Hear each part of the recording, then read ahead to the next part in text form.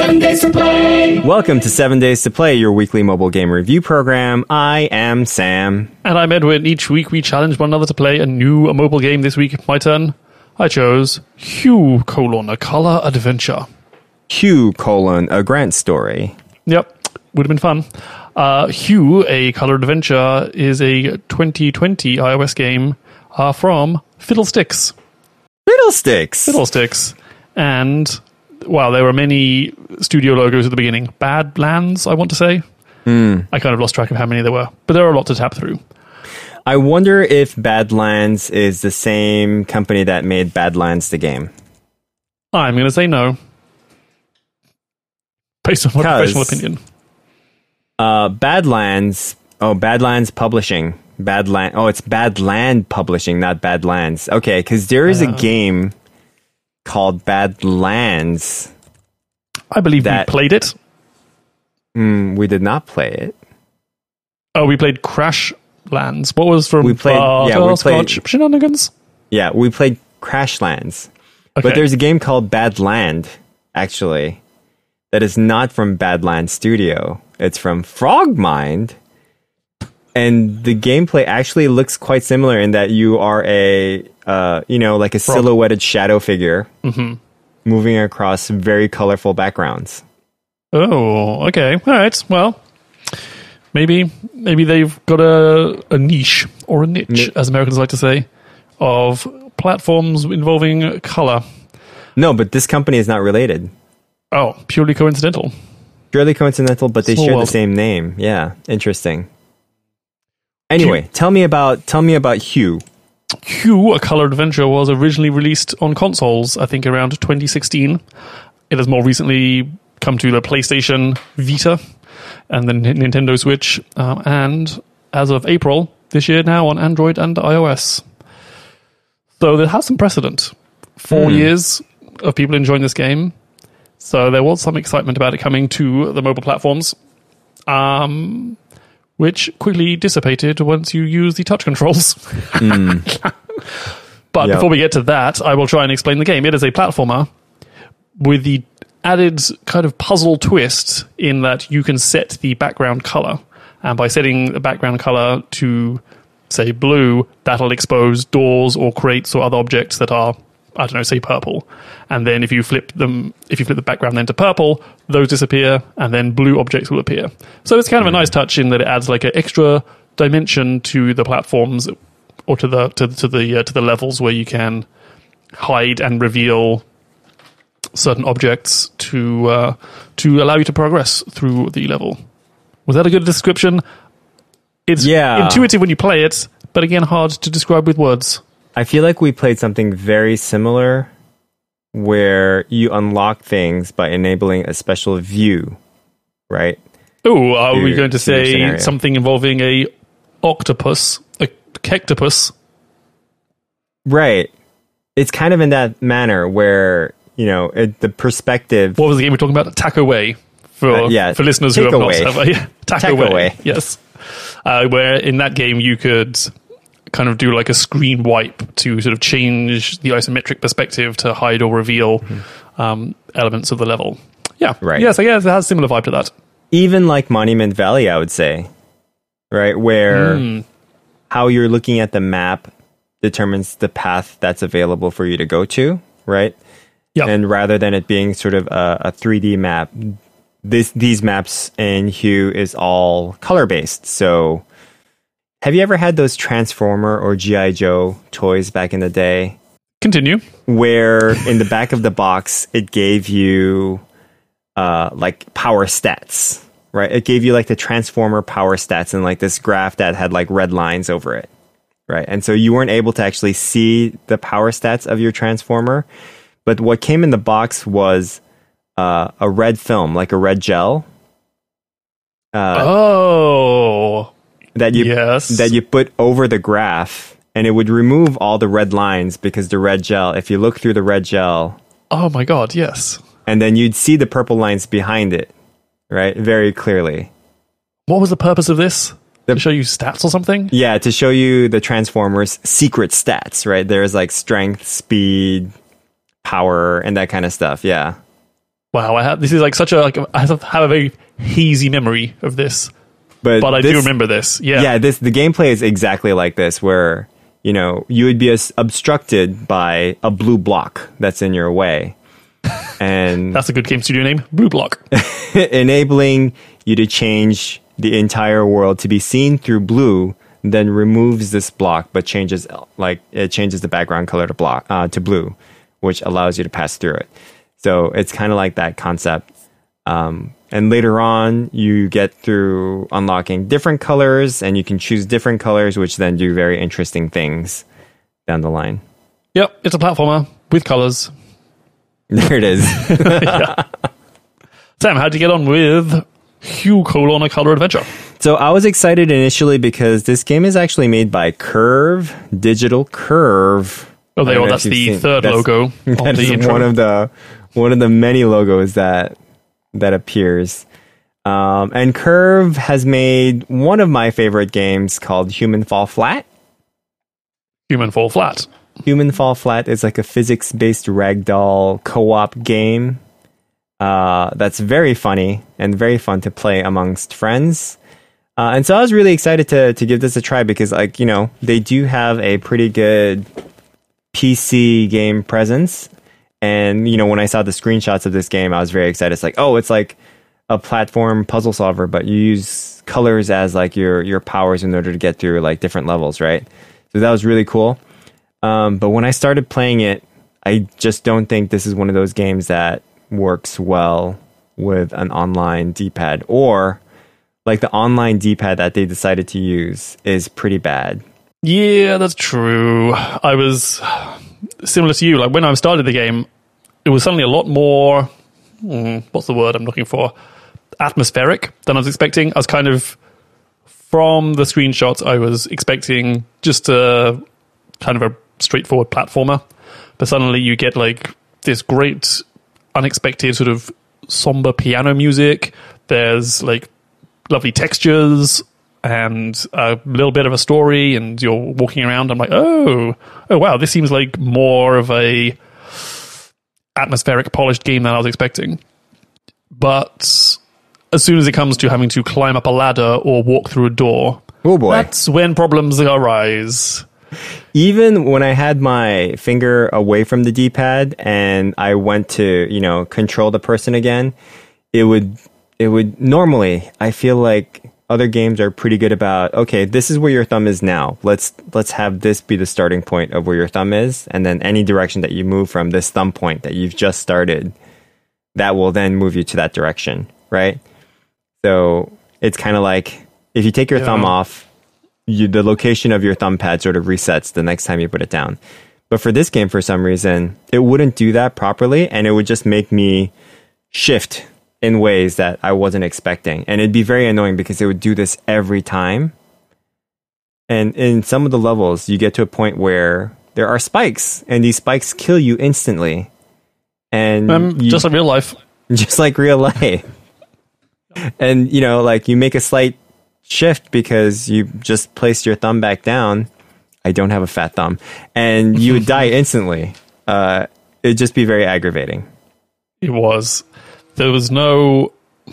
I mean, it made you appreciate just how difficult it is to make a platformer feel good.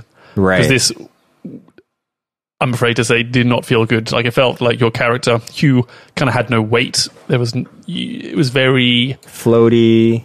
Yeah, sort of ungrounded. Mm-hmm. I mean, it was almost worth trying this game just to appreciate the difficulty in, like, how to actually make a platformer feel good or bad, and like the amount of work that goes into it, Right. And like this game has been around, since 2016. I would really want to try it on a console. Maybe they nailed it on console, but yeah, for a touchscreen, sadly lacking. Yeah, I think if I played this on the Switch, I probably would have enjoyed it. Because I do feel like I don't mind the floatiness of it. I mean, some platformers just have different types of physics that adds to its nature. But unfortunately, that wasn't really the only thing that annoyed me about this game, Edwin. Tell me more.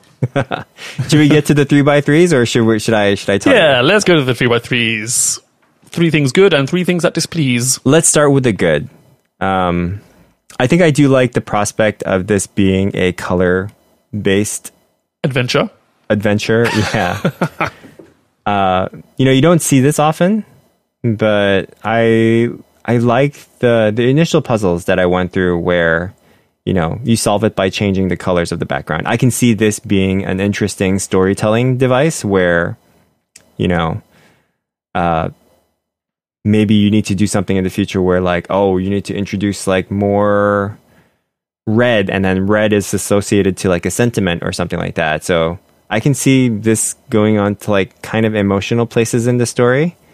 So I like that aspect. And I thought that was really nice.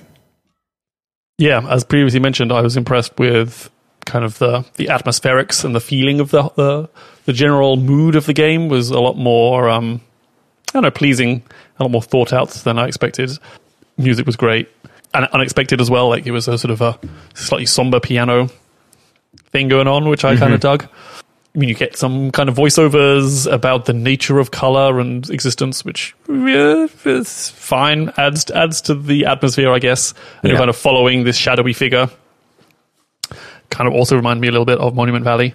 So yeah, it certainly felt a lot deeper than I was expecting than just sort of a simple puzzle platformer. I really like the fact that there's a bit of story, right? It immediately got me intrigued of, okay, who is this character? What's happening? Is this world one of those worlds where you have to start discovering things about the world, and then it certainly presents itself. So I like the prospect of that. And you're this agent of change in this world that's devoid of maybe colors and emotions, right? I just kind of found that interesting. Yeah. So if you like that aspect of games, feel free to check this out. Yeah, I also like that there's that sort of nice progression. You kind of discover more colors. So you start, and it's just a straightforward platformer, albeit in gray and black. And then, you find a little blue pellet, and you suddenly get a blue block on your color wheel, and then you find the purple one. So it's kind of nice that you also get this sort of feeling of progression, not just through the number of levels, but also discovering new colors to add vibrancy to the world. My last good point is that this had a pretty intensive demo mode. So you don't really have to purchase it. So I'd say the first huge section of the game is completely free. Oh boy. Nope. It's completely free for you to try.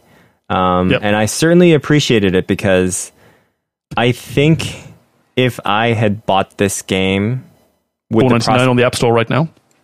Right. If I bought this game with what I imagined the actual potential of this game would be, which to me sounds very intriguing. It sounds like my cup of tea, but having discovered what the control scheme is actually like, I think I would have been a little disappointed. So I'm very thankful that I got to try the demo of it, because I might actually now buy it on another platform just to be sure. My last good point. So there's a system where, as you... how am I going to say this? As you mentioned, Sam, there's some spikes or large rocks that rain down from above that can kill you instantly. But there's no sort of life counter or anything like that. You just get back to the start of that level, which I kind of liked. A little slow, kind of a long fade out, it is long fade in for you just to replay the level. But I kind of like there was no counting extra lives or any sort of pressure to complete this in a certain amount of attempts. Yeah, I did appreciate that. I did also notice that the reload that it takes for you to start that portion is sporty. Yeah, it's almost just a touch too long where it's annoying. But I do think that's by design because it is showing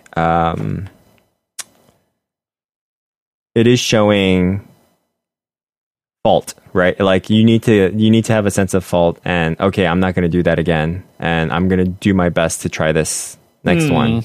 Right, because there's no lives. Right, you do need some kind of penalty. Yeah, exactly. And being mildly annoyed is your consequence. Exactly. But it's just a touch too long. Yeah. On to the bad points, Edwin. So we've talked about the touch controls. I think that's the primary one for me. I think I could have got past it if it was just a pure platform puzzler, but there are a couple of levels where you flip the background and that sort of opens a trapdoor and rocks are suddenly falling down after you. So there's urgency and timing is important to your movements, and those levels are incredibly frustrating on the touchpads. Yeah, on these sort of touch screens. I think if it was just a pure puzzle, how do I jump from here to here, or how do I arrange these colors, I could have got past it. But because it has this time sensitive nature to some of these levels where you have to get out of the way of these boulders. Yes, the old Indiana Jones level. That became very frustrating. Mm-hmm. Yeah. I think that's like the biggest thing for me as well. It's like the D-pad controls. If they were pretty good about it, or I don't know, like allowed you to modify it a little bit, I think I could actually work with it. But I did not see any of those options in the options menu. Yeah. And, entering doors, or especially climbing or descending ladders, was very frustrating. Like in this one level with the Indiana Jones boulder, there are ladders. Basically, you need to kind of run ahead of the boulder all the way down, where you can then hide the boulder passes, and then you climb your way back up. And just little things like, if you touch a ladder, you suddenly grab onto it. Instantly. So, right. So you're trying to run down this little space in between your platform and the ladder. Yeah. And then the whole point is for you to go down quickly. And then you just cling onto the ladder. It's like, nope. Don't do that. I just felt like that wasn't, like, maybe that was a deliberate part of the level. Like, don't touch the ladders. I don't know. But I feel like it. Yeah, I feel like it would have been a lot easier with a control pad, for sure. Maybe you want to try on the iPad with a PS4 controller. Oh, you can try it with the iPad with a PS4 controller. That is true. I do have all of those things. Oh, but this isn't an Apple Arcade game. I'm not sure if it'll have the capabilities for you to actually sync up a controller. Yeah, it's unclear how that works, isn't it? I'm not sure. I think there are more libraries that are set to Apple Arcade games from what it seemed. My second bad point, I don't know if this happened with you, but for me, my save got messed up a couple of times. Actually, just one time. So I made this progress of going through like the early exposition and attempting to go through some of the map. And then when I opened it up the second night, all my progress had been lost. Oh, dear. I found that a little bit annoying. You would. Yep. Yeah. Understandable. Yeah. Should I go to my third bad point? Yeah. Okay. Third.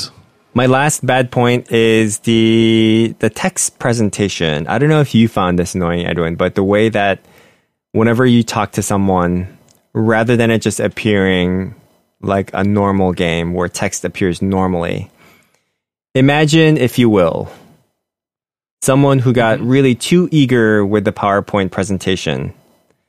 And all you want to do is you want to look at the next slide. But this person just realized that there are slide transitions and put in the most complicated and extra slide transition you can find for each slide as you go through this presentation. This is how I felt about the text appearing in the text bubbles. Each character does a little animation before it's formed into the word as it comes up on the screen. And I found this very annoying for some reason. It wasn't like quick too. Like I just wanted all the text to appear like immediately. So either I can just read it and not have to listen to the audio and just proceed forward. It was just aggravating. Yeah, it seemed like there was a disconnect between... there didn't seem continuity between the presentation and the delivery of the sort of narration, which kind of is... gives you like a little text box over the whole screen. and then the characters talking that has felt disconnected in terms of tone and delivery and also presentation. Yeah, I think it needs some art direction in regards to the UI. Ah, yes. Sam, what is your final 7-day rating? Final 7-day rating is 3 days, Edwin. So first day, played it a little bit. Second day, save didn't work out. Got very annoyed, but still made a bit of progress. Third day, realized what the control pad was like. It got to, I would say got to, I probably played about a total of 10 to 15 minutes or so, or 20 minutes on that session. Had a good time, but ultimately the D-pad, I was like, nope, this is not for me. D-pad. And stop D-pad there. is no good. Yeah, same. I am also going to give it a 3. I think there's a potential there. Like, I really like the concept. Perhaps on Switch or PS4, it's going to... The control schemes and the control issues are less of a hurdle. Right. But for iPhone play, tricky to recommend. Yeah, I think they could do a lot more with clearing up the controls for an iPhone, because there's a lot of space for us to play with. Like, even selecting the colors doesn't seem like it's a good option, because the area that you're actually controlling, it seems to be such a small area compared to the wheel that's being shown, where actually in the game, even when you're selecting the color, time kind of freezes or time slows down as you're selecting the color. So just have the option to like tap that color wheel so it brings it up, and then you can actually use that space to touch the color that you want to select. Right. The color wheel is tiny. Exactly. Tiny wheel, but you can tap almost anywhere on screen to trigger it. Yes. Right. So yes, unfortunately, I will not be continuing this color adventure. I will not. I'm going to be sending Hugh Grant an email saying that his game sucks. Oh, poor Hugh. No, it does not suck. I think I would have appreciated this game a lot more if I actually had a controller or something like that. But saying that, like, I don't know if I'll actually pick it up for the Switch or, my console or something like that, because there are games to be played there that... It's always games to be played. Right? So I feel like the opportunity for Hugh to be on the iPhone is really, really good, because, much like a game like Thomas Was Alone, where it originally is a console game, but plays really well on the iPhone. Have we played this before? I don't think we have. I think we played it in our previous show. You say that about every game. Yeah. You can't remember, but I don't think I've ever played it. Okay.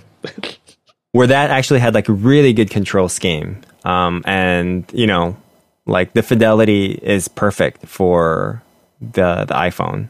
I feel like there's an opportunity here for this game. There is. There's also an opportunity for us to play a new game. Aha! Which falls to you, Sam, to select. Edwin, you know how I told you that I kind of like it when games have like the sense of a board game quality, but it's actually like a digital game? You have mentioned that, yes. Edwin, you have 7 days to play The Other Side. It's _other side from Apple Arcade. The tagline is, oh, you're going to love this. Oh boy. For brave players. So this to me... Oh, there's not 4 of them. It's for brave players only. I see. Yeah, kind of like that, yeah. Okay. So this reminds me of a board game called Zombicide. I don't know if you've ever played Zombicide. I have not. Think about like you're going around a city map encountering zombies, but you have like an objective that you need to do. Okay. It's a board game that allows you to work cooperatively as well. So each one of you has like a special ability. Like one person will have, can like search the area a lot quicker, or like has 2 turns to like search the area. And whenever you search the area, you can find weapons like the shotgun or something like that, which then allows you to kill the zombies more effectively. But then there's always like a continuous incoming amount of zombies. So in that sense, it's kind of like the game Pandemic.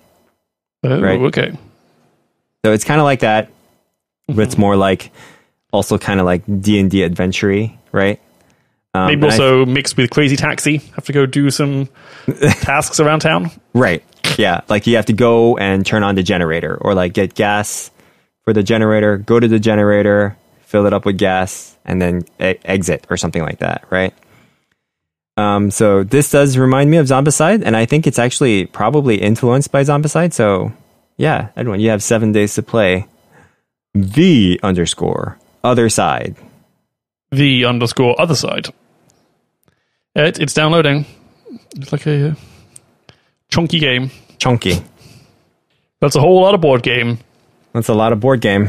Before we go, Edwin, do you have a thing of the week? Belatedly, since we're about halfway through the season, I'm very much enjoying season 17 of Top Chef. Which is on, which someone has described as the closest thing to sports that we have right now, which is kind of an interesting point. Yep, it is season 17. It's an all-star season, so it's people who have not won in the past, but got, I don't know, third or fourth in their season. They are returning for more Top Chefing. And it is, sadly, the highlight of my week. I mean, second to talking to you, of course, Sam. Are you watching it alongside Dubai Friday? They haven't talked about it much this season, actually. Isn't their whole like digga based on Top Chef? Well, the origin was they used to have a Top Chef recap show called Top Scallops. Oh, right. But that's kind of the genesis of the show, and now they've kind of expanded to a weekly challenge. So they have not really talked about Top Chef. Surprising. Sadly, yes. They just get on that. But yes, it is great. I'm enjoying it a lot. If you're looking for sports-esque, like, it's just so good. It's just annoyingly good. Like, I know it's reality TV and all the rest of it, but I have such joy when it comes on. Friday nights, Top Chef night. Great night. Do you watch it with a drink? Well, you have to. Edwin, my thing of the week is something called Games Workshop. Are you familiar with them? I know there was a store in my hometown where people would play tabletop games with questionable clothing choices. And hygiene choices. Well, I didn't want to, stereotype, but yes. Games Workshop is a British-based, I guess like role-playing tabletop company. They make stuff like Warhammer 40K, 40,000, and, Warhammer 401k. Plan for the future. For the adults that Right. were once fans. But, I'm always trying to think of activities to do with my kids that are semi-productive. Right. And I thought, hey, maybe we can paint some miniatures. Maybe I can get them into the world of seeing how cool these little figurines are and having them appreciate like painting them. Nice. I suppose they do have those tiny little hands that are very dexterous. They are, yeah. Put them to use. Right. Use those tiny hands while I have them. Like they grow up awful quick. So I bought some paintbrushes, I bought some paint kits, and I bought some miniatures from Games Workshop. And Wow. we haven't broken them out yet, but I love sort of preparing the whole situation. So they can get into like things easily. So I bought like... You have to pave the way. Right. I kind of went overboard. You, Sam? I cannot believe this. I bought like the paint kits that's required to paint the certain army. And I bought like the beginning set of like, they have like, these introductory sets now that allows you to not only paint them, but also learn about the gameplay and actually play through them as well. So there's like 2 little armies that it comes with.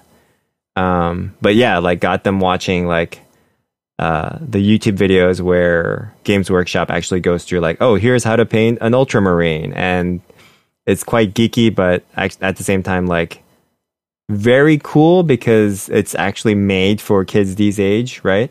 And tells them like how to paint things in like a certain way so they look good. So yeah, I'll keep you informed on how that goes. Right. Hopefully it's a longer lasting project than just, a weekend, but we'll see. Do we have their initial reactions yet, or is this to be revealed at the weekend? So my son is super excited because it deals with like Space Marines, and Space Marines look really cool. Mm-hmm. This is true. My daughter is not really bought in yet. Yeah. Because it's either like Space Marines or Space Zombies or Space Insects. There isn't Space Fairies that I know of. I think there is like a race where they might be a little prettier, but she's really into things that are pretty and nice looking. Yeah, understandable. So her not yet, but I think if our excitement bleeds in, then she might get into it eventually. I bought like a pack of 5, like this is maybe like medieval soldiers or something like that. I vaguely remember like a tufted warthog or something. I can't quite remember, but it was more medieval themed, not space themed. So the regular Warhammer is more medieval themed. Right, that's what. That's maybe orcs and stuff. Yeah, and bought some of the paints and didn't really get much further than that. But there you go. Oh. But I know exactly where the store is in Brighton, UK. Yeah, they're still ongoing. Wow. Yeah, paints are more expensive than ever. And that's our show. Sam, you have 7 days to play, as do I. The other side. The other side. The _other side. Yeah, I wonder what the underscore's doing in there. Damn that intern. Yeah. Oh, I guess we just have to go with it now. Right. That's part of our branding. Damn it. Damn it, Kyle. You're fired. Follow us on Instagram or Twitter at 7 Days to Play because I post so much content on there. You're going to love it. You can also listen to us on Spotify at 7 by searching 7 Days Play. 7 Days Play. 7 Days to Play.